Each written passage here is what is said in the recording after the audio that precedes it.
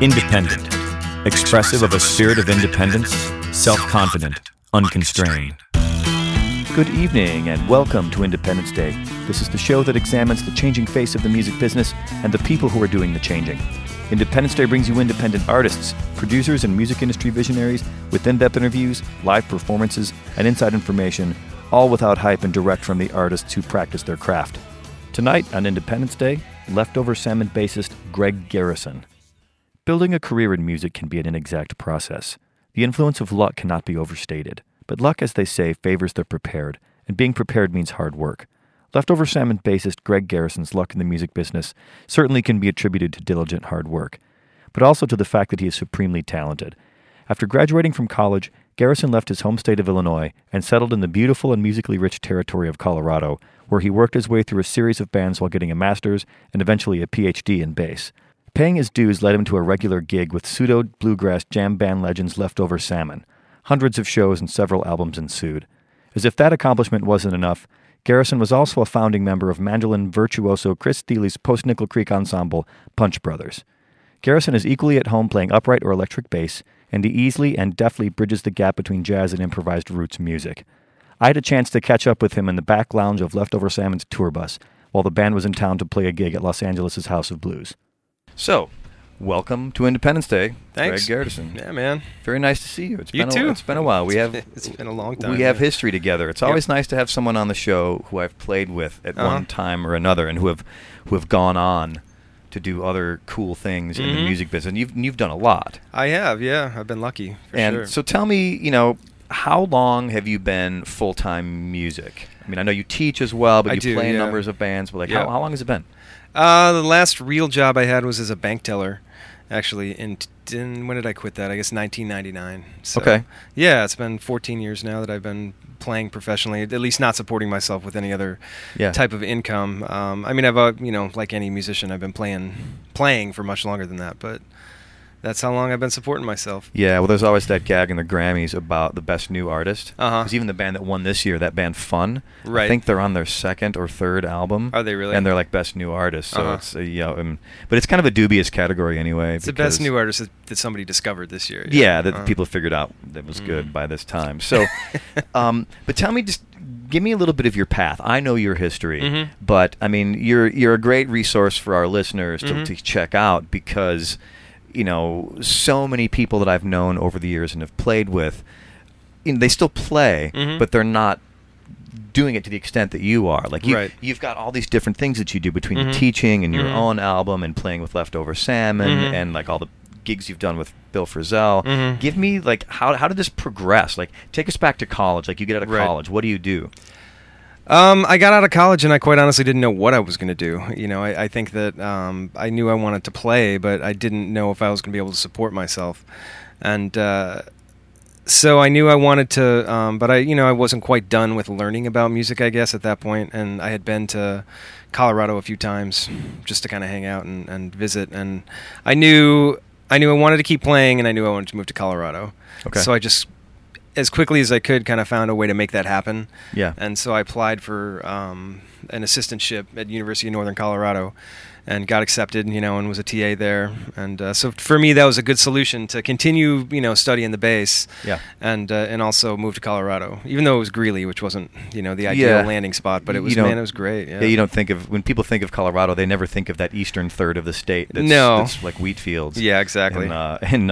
And Greeley's got a strategic air command bunkers. That's what I was going to say. Well, air command in Greeley means a completely different thing. I mean, the town just smells really, really bad. Yeah. Because there's a blood rendering factory. Oh, for Christ's sake. For like one of the meat packing companies up there, and so the town, it just smells like burnt broccoli. You know what I mean? That's funny because Greg and I go back to Millikan University in Decatur, and that was soybeans, which has its own unique stench to the air, and out of the frying pan into the fire, man. Right. Exactly. There's always that. I mean, you guys, Greg's on tour with Leftover Salmon right now. Kind of, what would you call them style-wise? I mean, the semi-derogatory term is like hippie bluegrass. bluegrass. Yeah, jam exactly. band. And then we have the guys who've been in the band since the beginning call it polyethnic Cajun slamgrass. I don't know what that means, but I mean it's kind of it's a rock band that plays bluegrass. You know, I think most of us the intersection between everybody in the band is bluegrass, and so that's kind of where people lump us or associate us with the hippie bluegrass thing, but.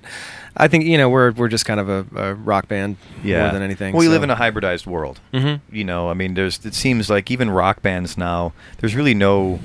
Like Mumford and Sons is a very popular band right now, but to me they're just a rock band that plays acoustic instruments. Yeah, sure. Same with the Lumineers and Lumineers. Mm-hmm. Isn't there some kind of a term like Civil War something? Somebody came up with a term for those kind of bands. Really? Yeah, and it's kind of a silly term. I don't remember what it was, but I call them. They're just like stomp and shout bands. Yeah, there's the common element seems to be the stand-up drum set with the 4 on the floor, drum on everything. Yep. It's like driving. Yep. So it's almost like dance music in that regard. Yeah, that's true. It's got this 4 on the floor thing. Yep.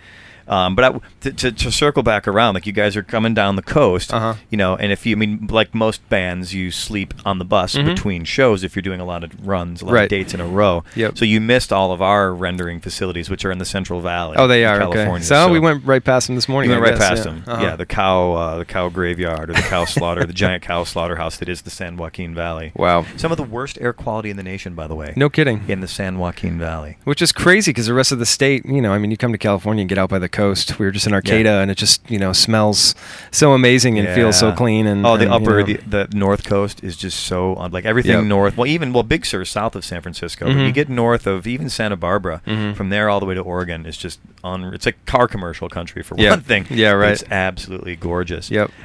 So I mean, I remember way back in college there were you, Adam Kilgus, some other guys like. We grew up in suburban Chicago. Right. What was it about Colorado? Was it a musical thing? Was it just a straight up geographic thing? For me, it was geographical. You know what I mean? Just seeing the mountains, I think. And Adam, you mentioned him, which is funny because he and I, we did a few trips out here together. Yeah. Went to Utah and camped in Colorado and stuff. And for me, it was just it was geography more than anything. Just the beauty. I don't know what it was about it that kind of drew me out here, and. I just, I didn't even know about Leftover Salmon when I moved out here or anything. I had no idea. I didn't know what the scene was really about in Colorado.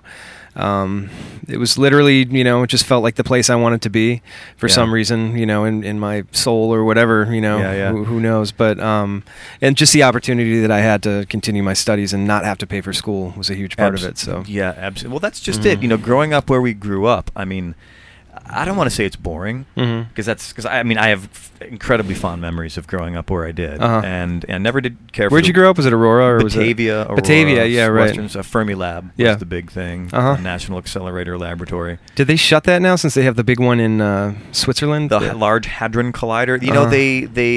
They still use it, I think, but they didn't get the Super Collider went to Switzerland. First, it was going to go to Texas. That was a big thing when I was in high school. They use it for probably like inventing new flavors of ice cream or something. Yeah, like that yeah, exactly. Well, they did discover what's the not the top quark, the Higgs boson. Oh yeah, was that at Fermilab? That was the one in Switzerland, right? Yeah, that's the one overseas. But so I went to school with a lot of physicist kids who really broke the grade curve, or screwed up the grade curve for musicians like me.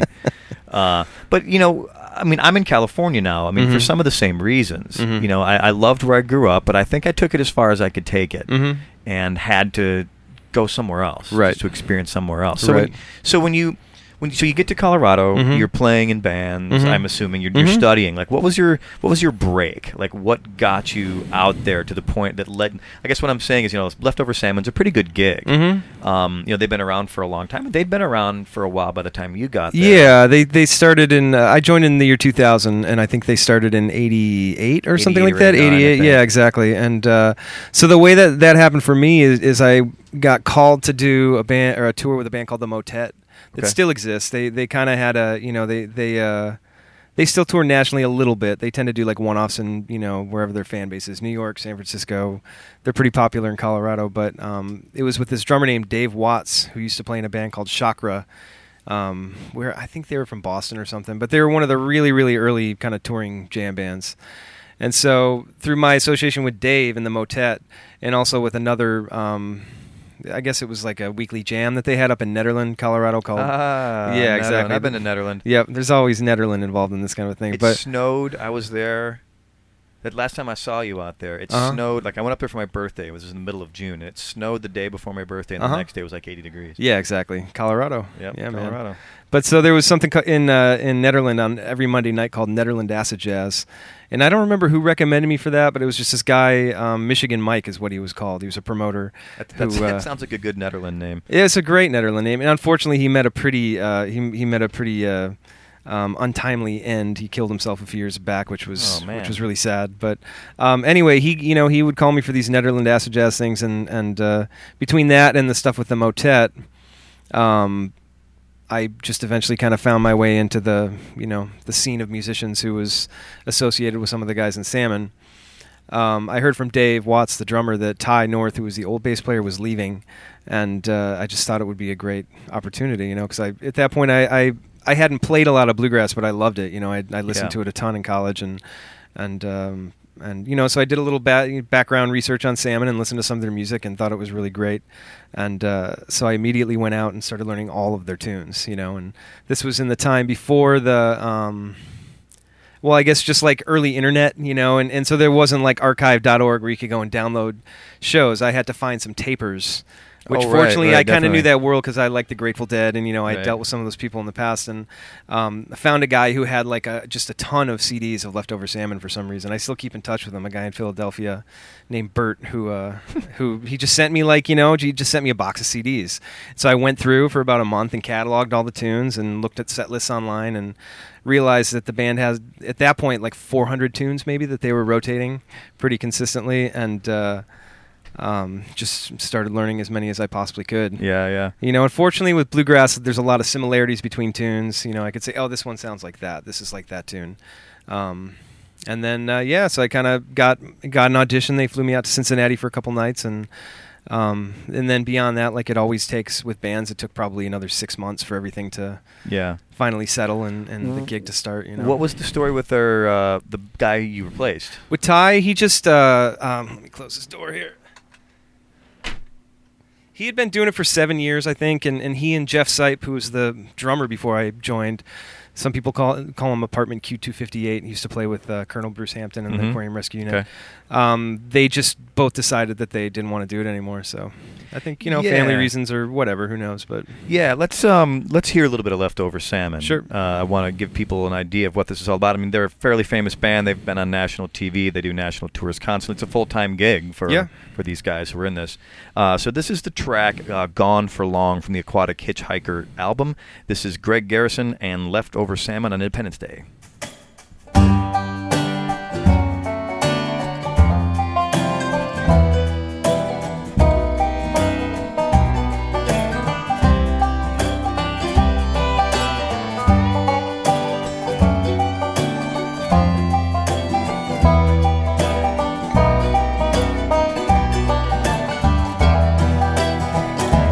Times were had, things were said.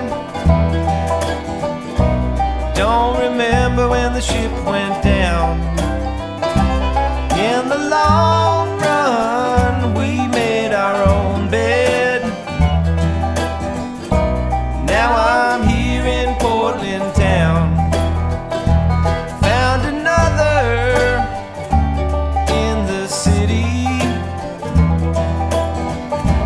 From across a crowded room,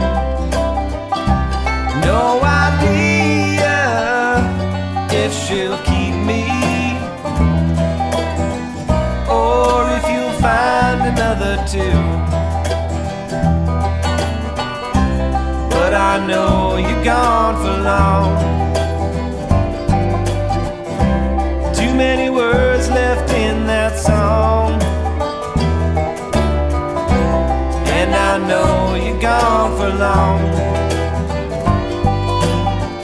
Farewell to you, I'm moving on.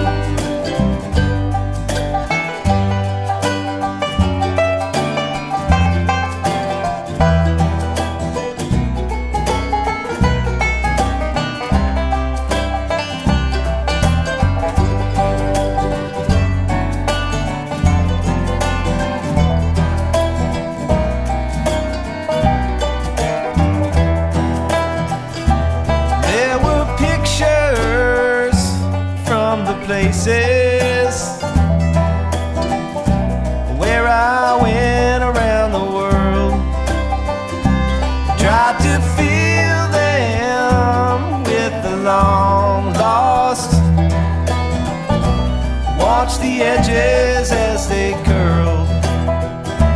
If I knew then what I knew now, I'm not sure I'd change a thing,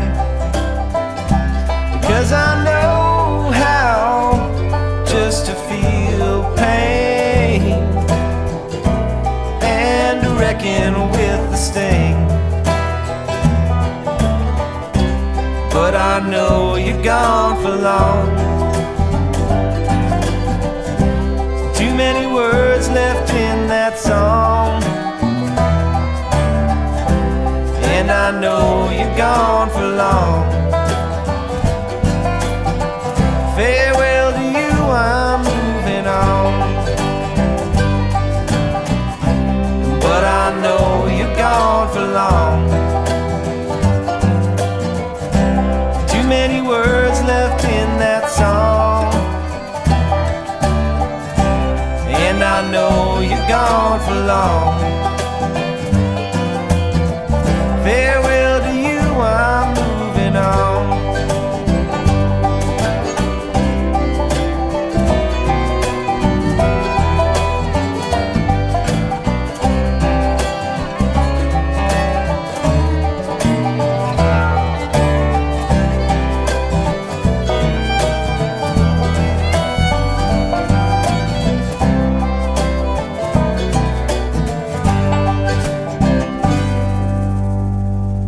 You are listening to Independence Day. My name is Joe Armstrong. I come to you every week bringing you exemplary musicians from Los Angeles and far, far beyond. Tonight, I am very, very happy to be sitting with my old friend Greg Garrison. We are in the back of their tour bus outside the House of Blues in West Hollywood. They're playing a show here and a tour. How far are you guys going on this tour?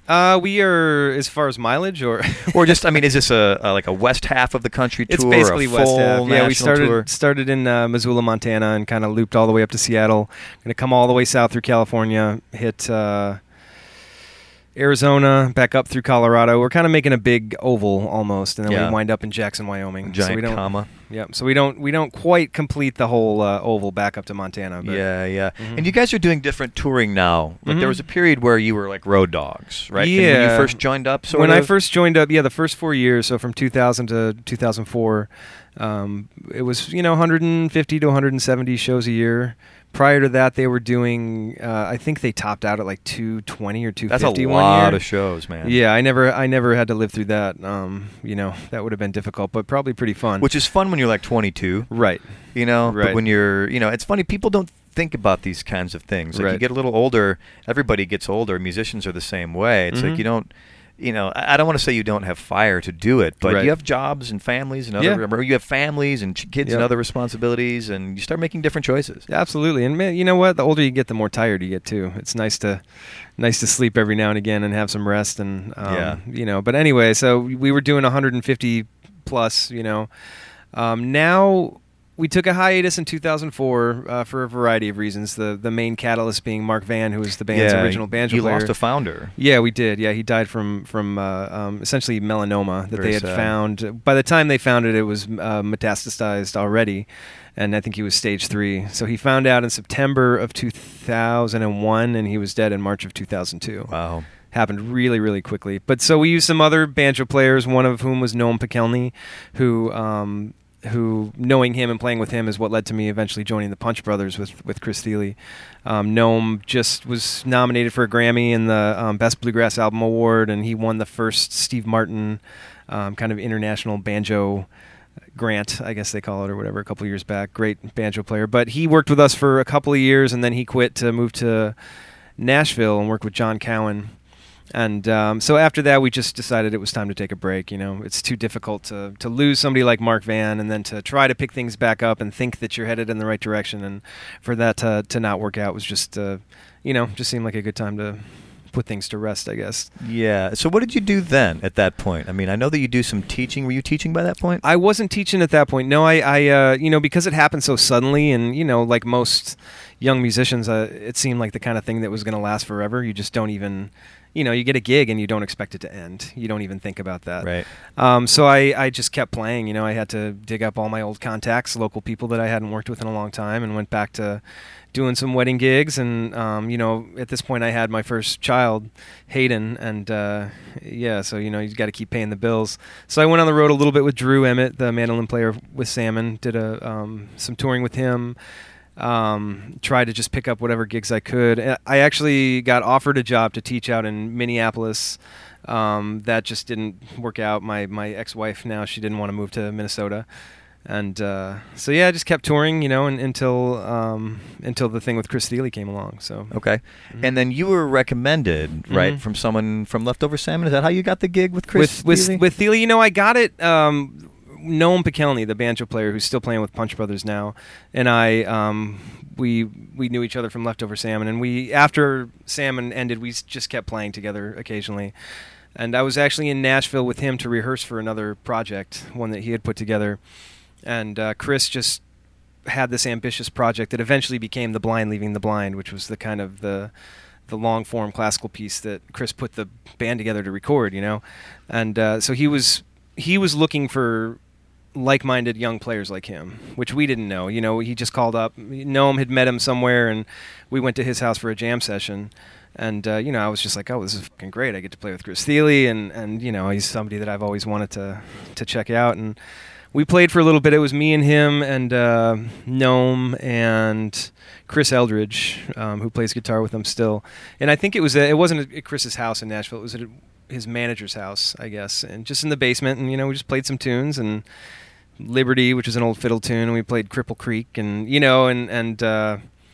and so anyway, Chris started telling us about this project. He said, I'm writing this, essentially a string quintet, and that was going to fuse chamber music and pop music and bluegrass and all this stuff, kind of combine all the elements of his world into, one distilled project, I guess. And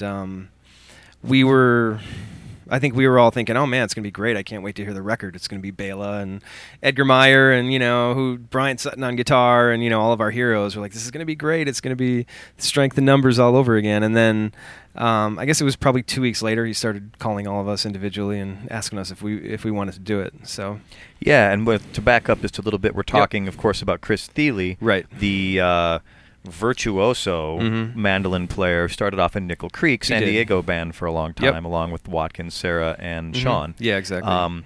Who really went pretty far with They did, Nickel yeah. Creek. They won a Grammy and did a lot for acoustic music, I think, in general. Acoustic music, kind of definitely carved out their own sonic turf in terms of the style within the bluegrass realm, because they're not traditional. No.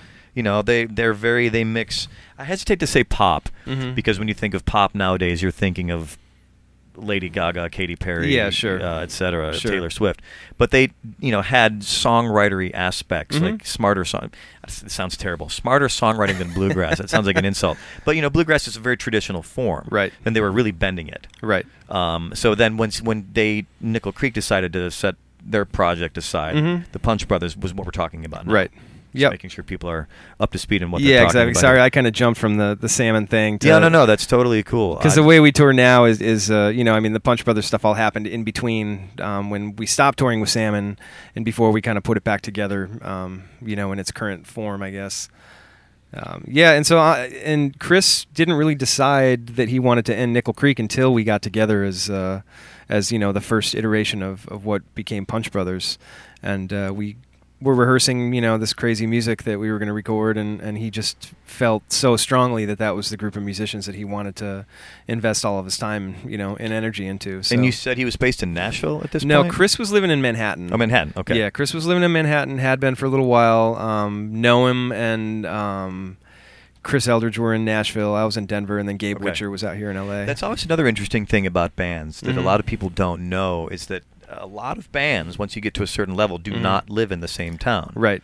Everybody thinks of, our band back in college, we all were at the same college. Yeah, and a lot of bands start that way. They come from a particular scene in one particular place. And then Leftover Salmon, largely based in Colorado. In Colorado. And we've all spread out since then. But And then spread out since then. But a lot of bands are from all over the place. Yeah, it's true. And then, so you're rehearsing where again? At first in New York. Okay. Yeah, we would generally rehearse at Chris's place. He had a tiny little one-bedroom, apartment on in the East Village. It was like 1st and 10th, I guess. Right next to the Russian bathhouse, and Very convenient. Yeah, exactly. I mean, we use it all the time. Not really, but yeah. So there were 5 dudes there. The 5 guys in the band, plus the engineer that he had hired to do it all, sleeping on his floor, on air mattresses, and we deflate those in the morning, get up and play. Glamorous life of a musician, man. Yeah, exactly. But it was fueled by coffee and adrenaline and great food and good adult beverages. And Manhattan's a creative place, man. I think so too. When I moved there, I wasn't sure what I'd been there before, but I wasn't sure what I was in for. Mm-hmm. And coming from Chicago, which you feel is a very urban city, and it is. Right. But it's when you go to Manhattan, there's an energy in Manhattan. Right. I don't know if you felt this. The I whole did, for place sure, yeah. oscillates. It does, absolutely. And what I discovered, and I'm curious to know what you think about Mhm. this, is that if you fight that oscillation, it Mhm. will kind of destroy you. But if you invest in it, Mm-hmm. and like give a little bit of yourself to it, it Mhm. will pick you up and carry you along. Yeah. Which is this weird, it's this weird, otherworldly kind of energy that Yeah, right. nowhere else I've ever been Right. has. Yeah, Chris kind of crystallized that as he just felt like in Manhattan there were so many people doing so many amazing things that if you weren't doing that, you shouldn't be there anyway. Yeah. You know what I mean? It's just, and I guess it is just grabbing hold of that energy that's around Yeah. and using it. I guess Manhattan didn't make a whole lot of sense to me until I was involved in that project, and essentially kind of living there for 2-3 weeks at a time and recording and just really feeling the city for what it is supposed to be as a creative musician.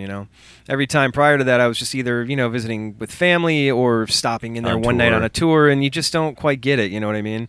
You might have time to get on the subway and go catch a show or something Yeah. like that, but Yeah, if you're visiting, if you're not there seeing a show Mhm. in Times Square, it just feels like an asphalt nightmare. yeah, in a You lot know? of ways, right? But then Yeah. once you get invested a little bit, and jump on the, whatever you want to call it, the energy train, I guess, as a Yeah. musician, or in any creative endeavor, and get swept away by that, it makes a lot of sense for sure. Yeah, you see why so much, once you make music there, because I Right. certainly did, you discover why so much great music is made Absolutely. there. Yeah, It totally yeah. makes sense. Well, let's hear a Yeah. little bit of that. This is the first movement. Mhm. This is the Punch Brothers from their very first record. Greg Garrison played bass on this. Chris Steely's band.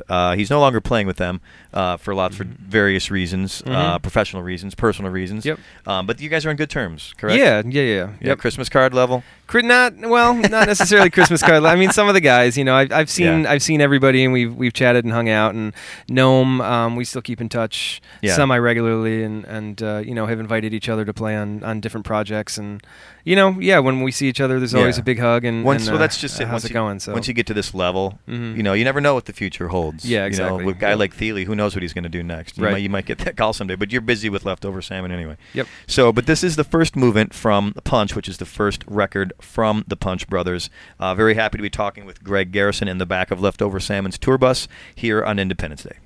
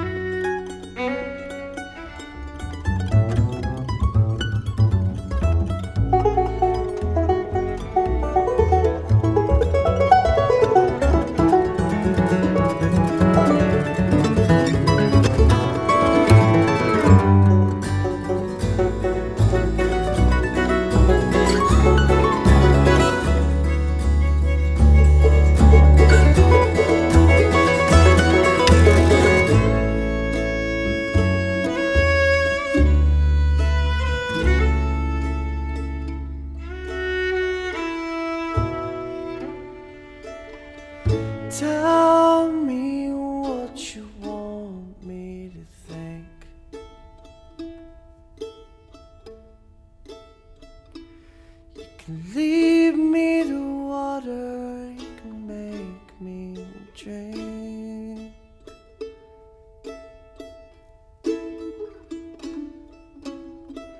I trust you if you say it's good.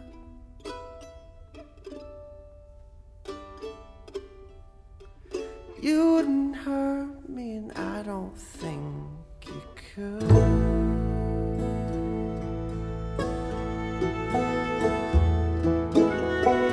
Tell me what I don't need to keep.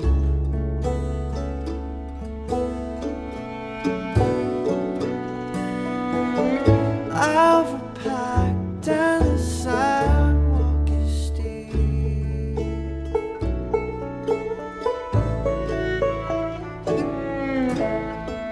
To your cathedral at the top of Nob Hill.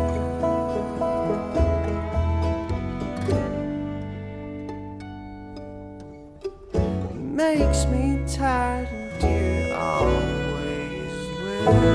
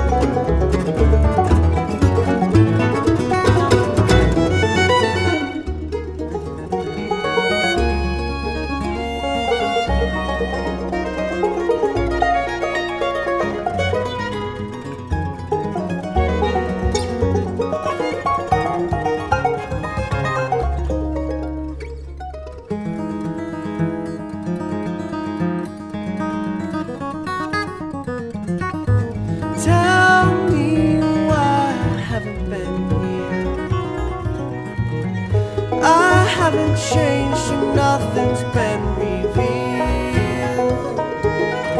And what's in the blood of the way and the light that takes my sins Sunday morning and makes me drunk at night.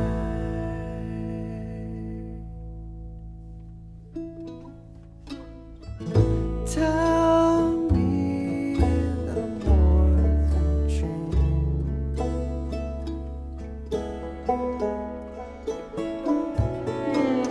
Golden hair prize you failed to redeem.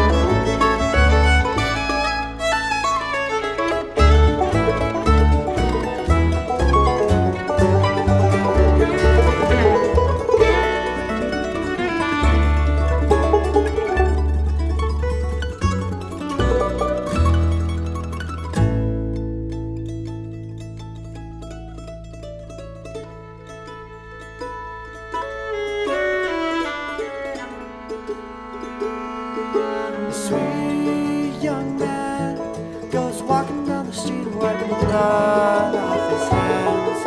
And it doesn't look good, but he does what he can to erase the signs of the nightmare he faced at the scene of the crime. She snuck up behind him as he knelt by her victim, whispered, "I know you'd come, but there's nothing to be done. And if I was you, I'd run, 'cause no one cares about what you felt when they see any signs of guilt. You kissed its face, you held its hand, you always were a sweet young man.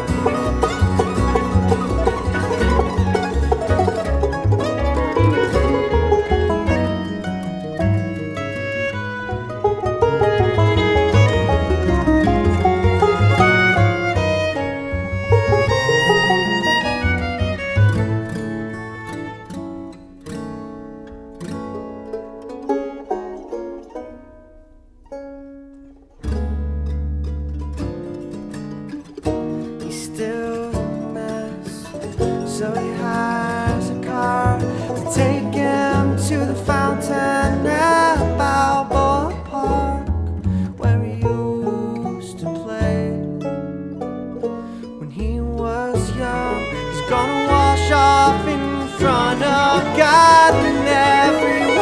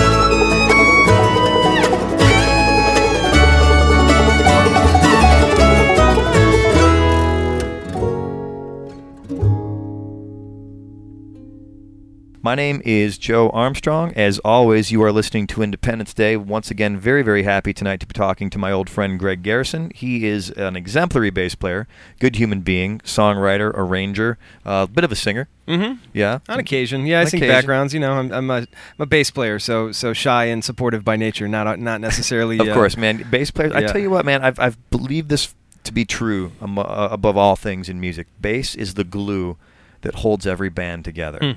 Like you don't. I mean, unless you're Jocko, I guess. Mhm. You know, or the Sting, perhaps. Right. You know, it's somewhat thankless in a way, Mhm. but without it, the whole thing crumbles. Yeah, right. You know. Yeah, What I was attracted- actually having a conversation with somebody last night. It was somebody I didn't know, but it was somebody I met through a mutual friend, and his perspective was the drums are the engine and the bass is the wheels for the music. Okay. You know, so you can start the car with the drums, you can start the car with the engine, and you know he saw maybe the well, what did he say? The singer's the asshole driver, but you know he said you can do all these other things with the car, but you're not going to move if you don't have the wheels. So I thought that was a good. Good way to look at it. There's a lot of analogies, but I mean, you know, I've tinkered with the bass over Mhm. years and played bass in Mhm. bands, and there's so many bass players are frustrated guitar players, Mhm. at least that I've found, especially Yeah. in a town like Los Angeles. I am too. Yeah. Yeah? Yeah, I started playing guitar, you know, probably in 6th grade, and I still play a little bit. Yeah. I tell you what, though, man, I encourage people, if you want to work Mhm. in the music business, Play the bass. Yeah. play bass, play pedal steel, Uh-huh. play Hammond organ, Right. play these instruments that not that many people play or Right. play very well, and you Mhm. will always work. Mhm. You know, everybody plays guitar, Right. everybody sings, Mhm. and almost everybody plays piano. Right. So, I mean, to get anywhere with those instruments, you have to be either really good Mhm. or really lucky, or some Yeah. combination of the two. Yeah, right. Yeah. But I guess what I'm saying is that when I play bass, I really try to approach it from an entirely different perspective. Mhm. You know, Mhm. it's played the same way with the frets and the strings, Right. but you're serving a different purpose. Mhm. You know, and Mhm. check your ego Mhm. and serve the music. Yep. You know Yep. I mean, how do you approach your instrument? Because you play both upright and electric. I do, yeah, and I tend to, my career has always kind of split things 50-50, which is nice. I think I started to get somewhere as a player when I keyed in on people like David Pilch, who plays bass with Katie Lang, and Of course. played with Bill Frisell, and I can't remember who he's touring with right now, but people like him or people like Victor Krauss. Who plays with Lyle Lovett and has recorded with Bill Frisell. Very supportive, but artistically supportive bass players. You know what I mean? Particularly on the upright, because, I studied Ray Brown and I studied Ron Carter and, I studied Jocko and went in this jazz direction for a long time, but you have to be so good, you know what I mean, to make a career doing that. And you also have to have a certain personality type, which I kind of identified in myself. That isn't what I was going to be.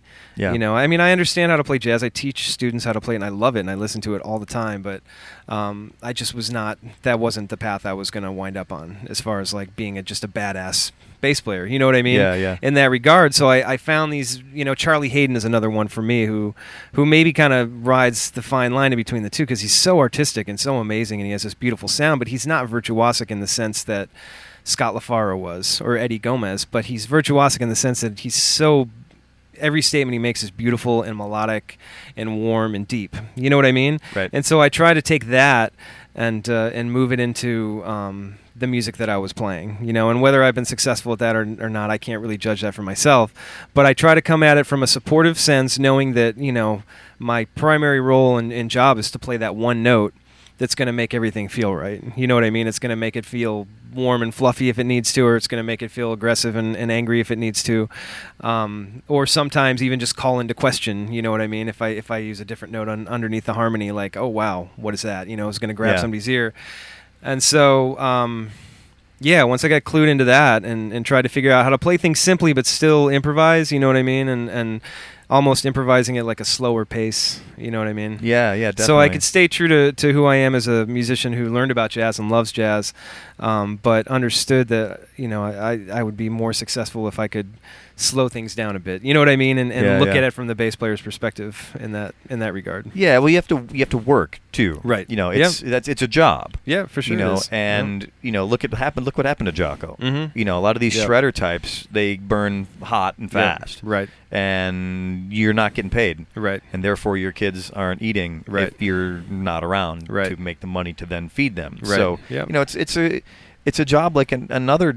In some ways it's a job unlike any other, Mhm. and in some ways it's a job just like every other. Right. You have to make the same types of Yeah, decisions you for got the same reasons. You got to be good at what you do. I just did this gig with Lyle Lovett, and Russ Kunkel was playing drums on it. One of the greatest living drummers, an LA guy, and I mean he's recorded with everybody. I have so much respect for him, and he said that the way he looks at it, as being a working musician, essentially a consummate sideman, is you bring what's expected and what's needed.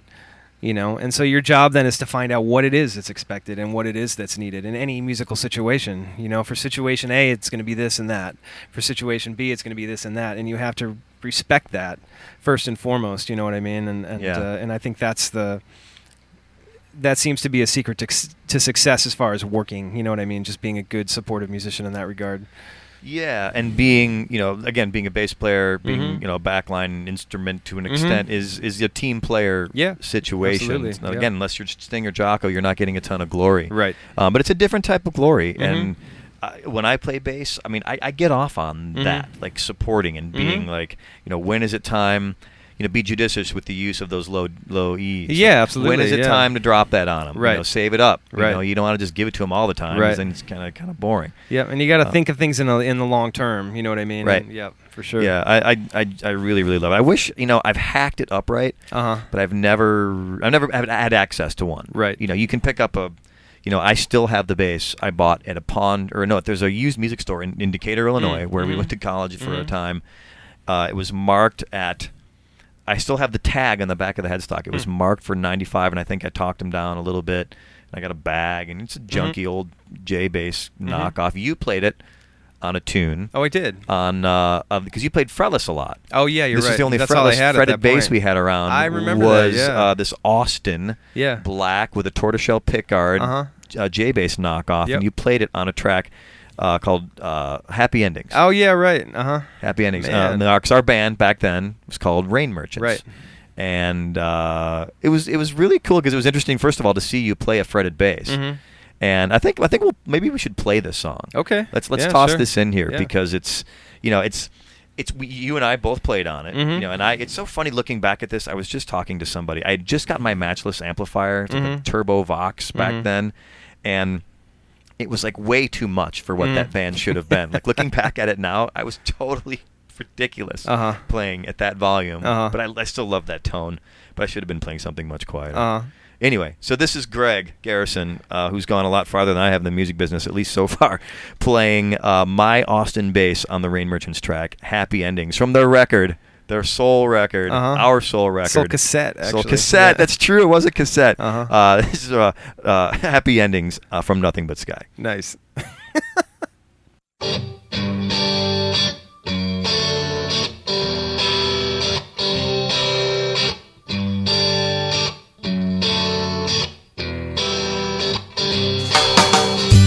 Wind's never been so sweet.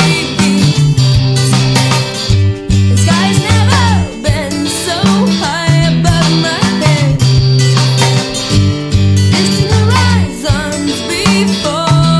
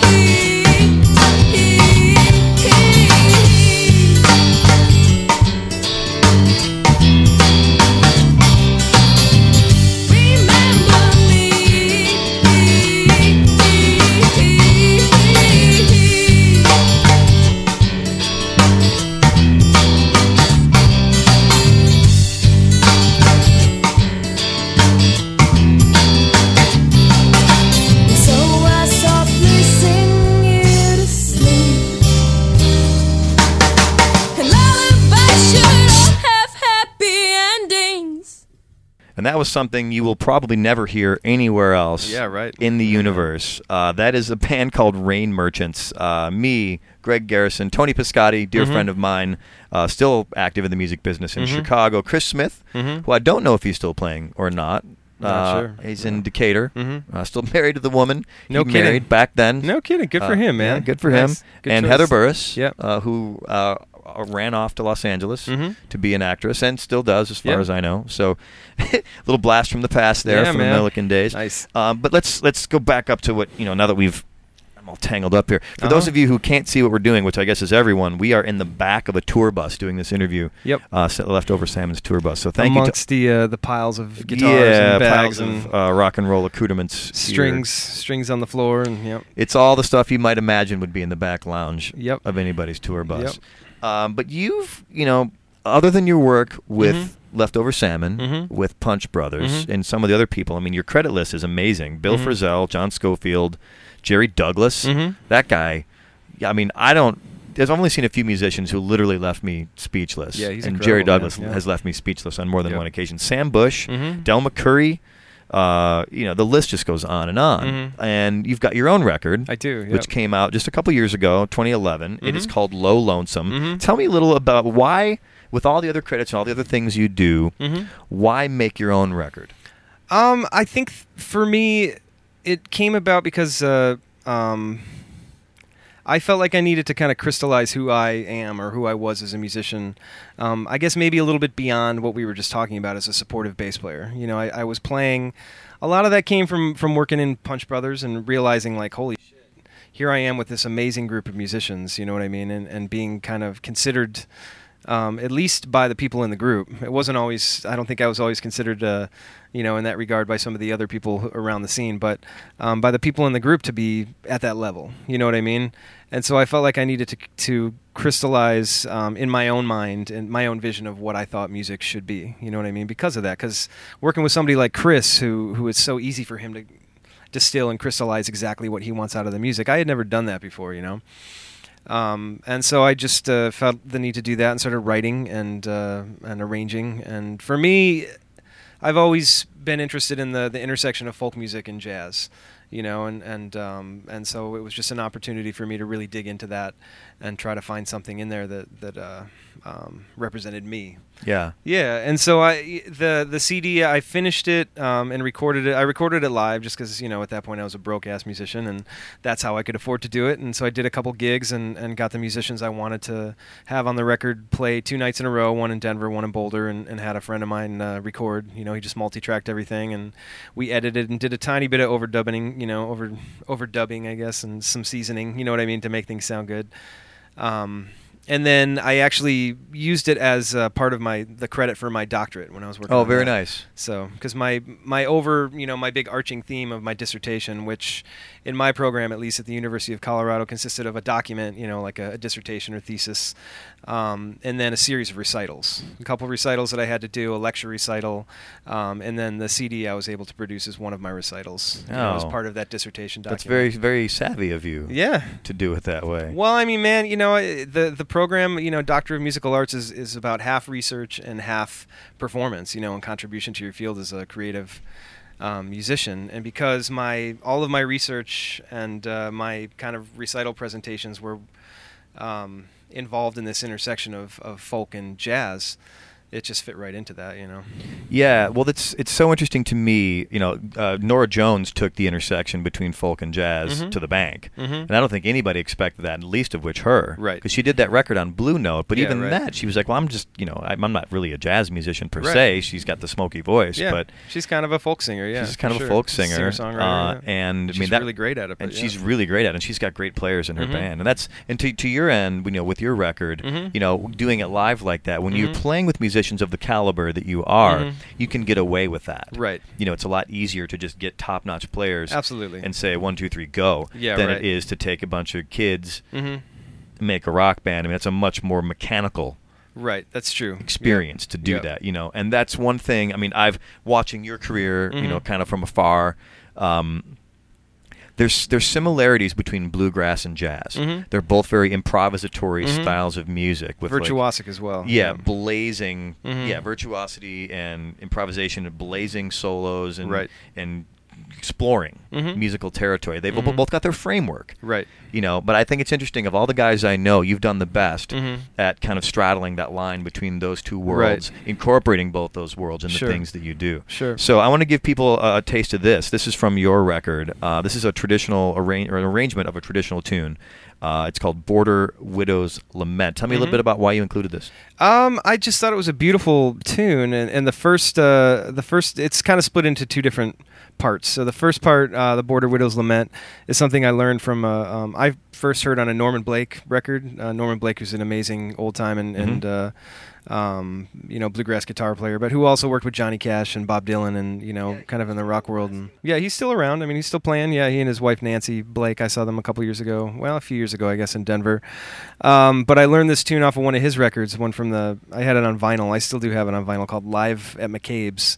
I think it was from like '76 maybe, or '75. Yeah, they still do concerts at McCabe's. Do they? They Wow. do. Crazy. So do. yeah, it was just a beautiful tune. It's just cello and fiddle on this record, and it always stuck in my mind. And it's one that I had transcribed a long time ago, but had never really. I'd played it in like piano trios and stuff, and it never quite worked. And so I arranged it for horns and really tried to. Transcribe, the feeling, I guess, of like the droney kind of fiddle and all that stuff, which is harder than it seems. You know what I mean? Yeah, I don't know yeah. I don't know if I quite nailed it. I might do some things differently. But then in researching the background of that tune, the Border Widow's Lament, and kind of digging into child ballads, which is this classification of Scottish, and English folk song, I found some other tunes that were related to it. And the one that it makes up the second half of this track is called O Onokio, which is a kind of another tale of the same story, I guess. And it's a really beautiful waltz that had an amazing melody. I just found the melody, and then I just kind of reharmonized it from there to suit the mood, I guess. So. All right. Well, let's hear what you came up with, Yep. man. This is Joe Armstrong. This is Independence Day, coming to you from the back of the Leftover Salmon tour bus in West Hollywood, Los Angeles, California, just outside the House of Blues. Woohoo. Exactly. They're about to play a show here. Yep. This will air later, actually, but so I'm assuming the show will have gone fantastically. Oh yeah, it went amazingly. They always do. Yep. And so this is Greg's track, Border Widow's Lament, on Independence Day.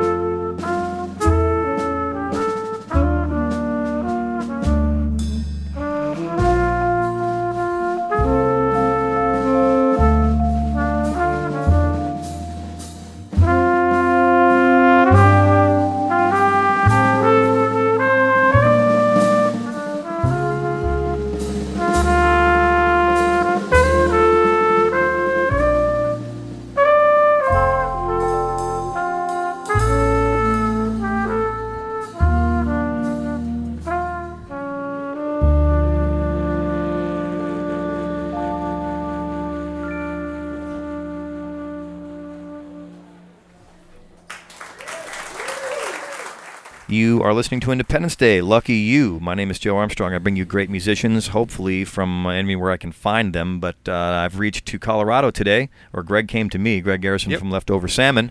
You can learn about Independence Day by dropping by our website, indepday.com. That's INDEPDAY.com. Or stop by our Facebook page, facebook.com/indepday, and always follow us on the Twitters at IndepDay. And Greg, you've got websites as well, greggarrisonbass.com. Yep. Best place to find that. So if you want to buy a copy of what we just heard, you can drop by your website? Yeah, you can drop by my website if I ever get around to making physical copies again. I don't know if I will. I'm mostly sold out of those. But how many did you make? I made 300. Okay. Yeah. It's funny because like 1,000 has been what everybody makes. Yeah, but I didn't want boxes sitting in my closet. That man, has more to do with the replicators than what we need as musicians. Absolutely. Most musicians, especially now, like you gave me a download card earlier. That's nobody wants a physical copy anymore. I got 200 of those for like $20. They had a sale. You know what I mean? They had a sale at CD Baby or something like that. So you can. I think CD Baby still has some physical copies of my CD. iTunes, Amazon.com. It's even on Spotify, which is pretty cool. That is cool. There's probably on RDO. There's a Joe Armstrong Pandora channel. Nice. The stuff I had to go through to get that, man. Yeah, it was ridiculous. And I get a little check every now and again from all that stuff, like most of us musicians do. But tiny nice. little check. It's a nice it's little nice bonus. Nice when it shows up. Oh, I can pay for the dinner I went to last night. Nice. Yeah, exactly. Or maybe go to Taco Bell.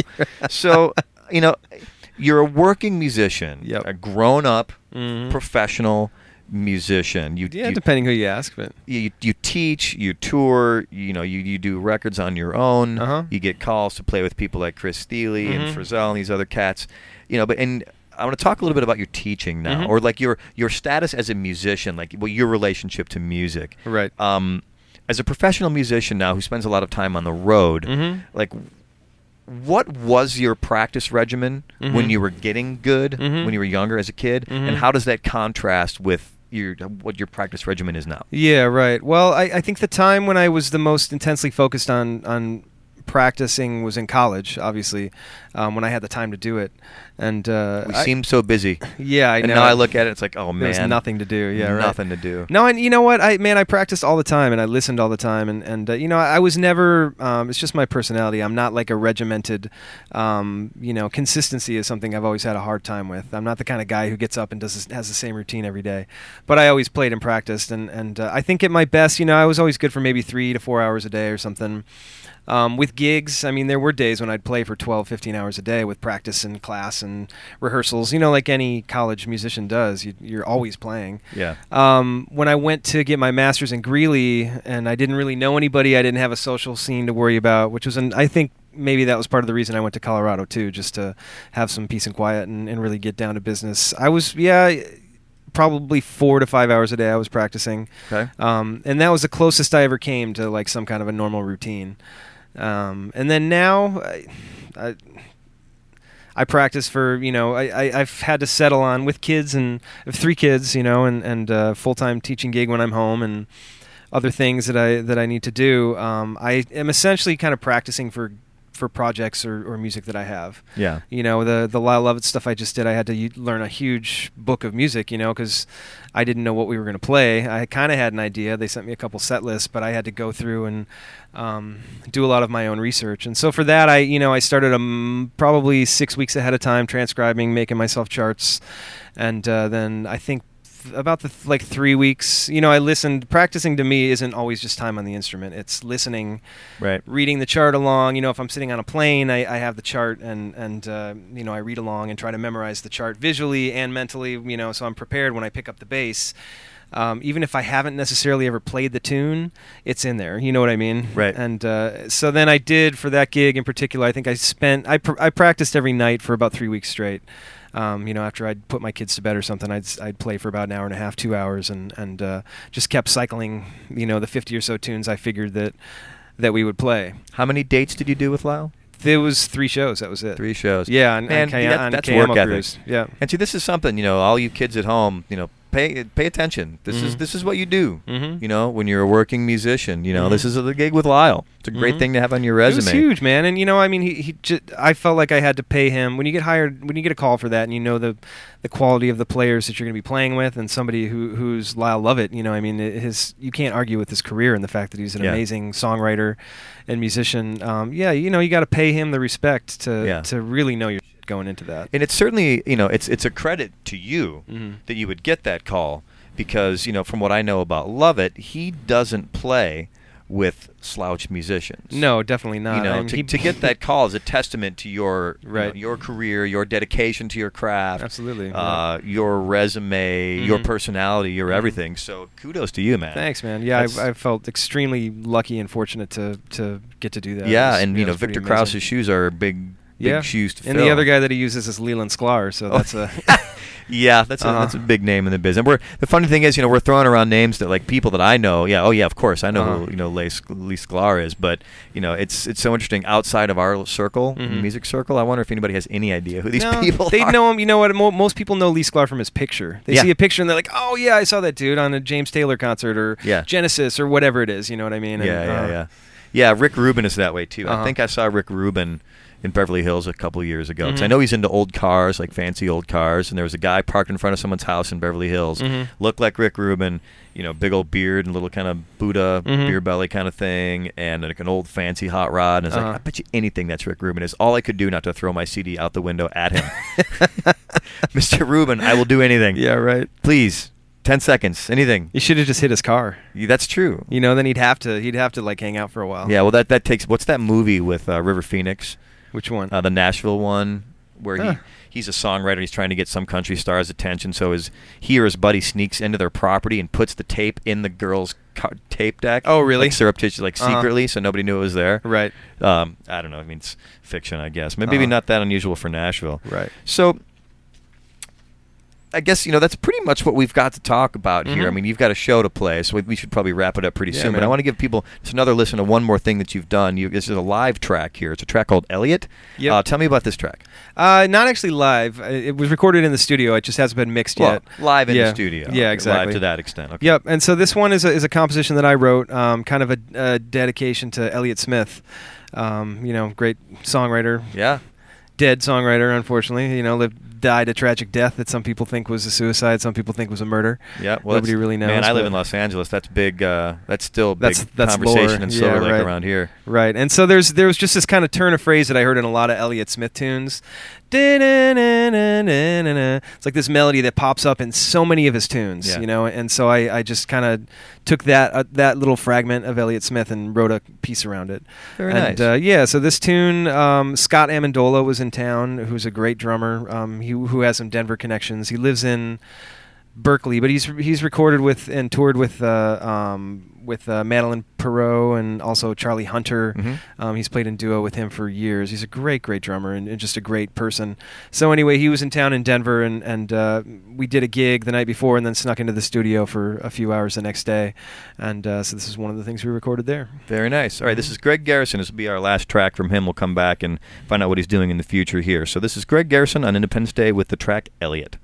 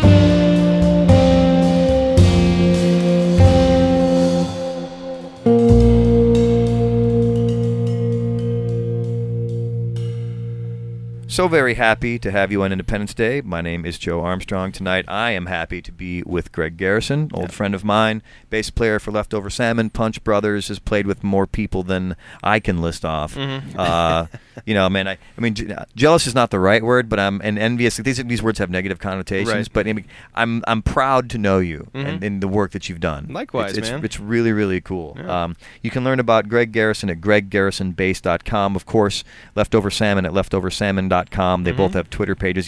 I like your Twitter handle. You're missing an S. I know. Right? It wouldn't, for some reason, when I signed up, it wouldn't let me put that last S on. It's Greg at Greg Garrison Bass Yeah. with one S. I know. I don't know why that amuses me so much. It's just funny is. to me too. I don't know why it wouldn't let me put that Technology, last S, man. Tell me this. You spend a lot of time on the road. You've Yep. been doing music, professionally, creatively for a long time. Yep. How has technology changed or like music? How has the technology changed while you've been at this? It's I mean, obviously the social networking thing is ridiculously huge, and it's a part of everything we do now, and it's honestly made it possible for me to promote my own shows. I do a concert series in Denver that I call Improvised Roots. Definitely, that was in my notes. Talk to me about this series. So it's again an extension of that concept of combining folk and jazz. That I started with my doctorate, and I. In the same sense that I felt like I needed to make a personal statement as a composer, as an arranger, and a musician, I wanted to then kind of put my money where my mouth was as far as presenting these concerts, and showing people how this works in action. You know what I mean? Yeah. And so I do them at a kind of whenever I can pull them together. I'm actually getting ready to do my fourth one in a couple weeks here, I guess. In March, but.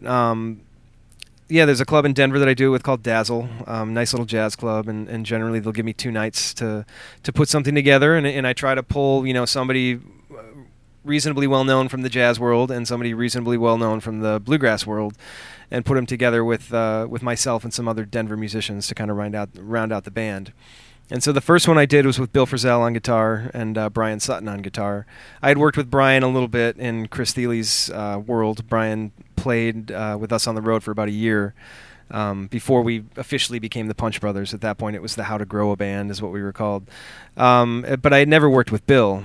But the trumpet player on the gig, who's kind of one of my mentors, Ron Miles from Denver, has been playing with Bill for years. So anyway, it was just like a process of connecting the dots and getting everybody in the same place at the same time. Yeah. And so when we've done this in the past and when I do it in the future, I just get these people together, fly them in for the weekend, and we get to generally get one rehearsal the night before. Everybody brings some material in, and we just see what happens. So it's very loose, very casual, very fun. I like to make it. I don't want to make it like a pressure situation. I want everybody to have a good time and really kind of get to know each other on a musical level. So that's been awesome. That's very cool, man. You can add musical emissary I guess, to your resume now.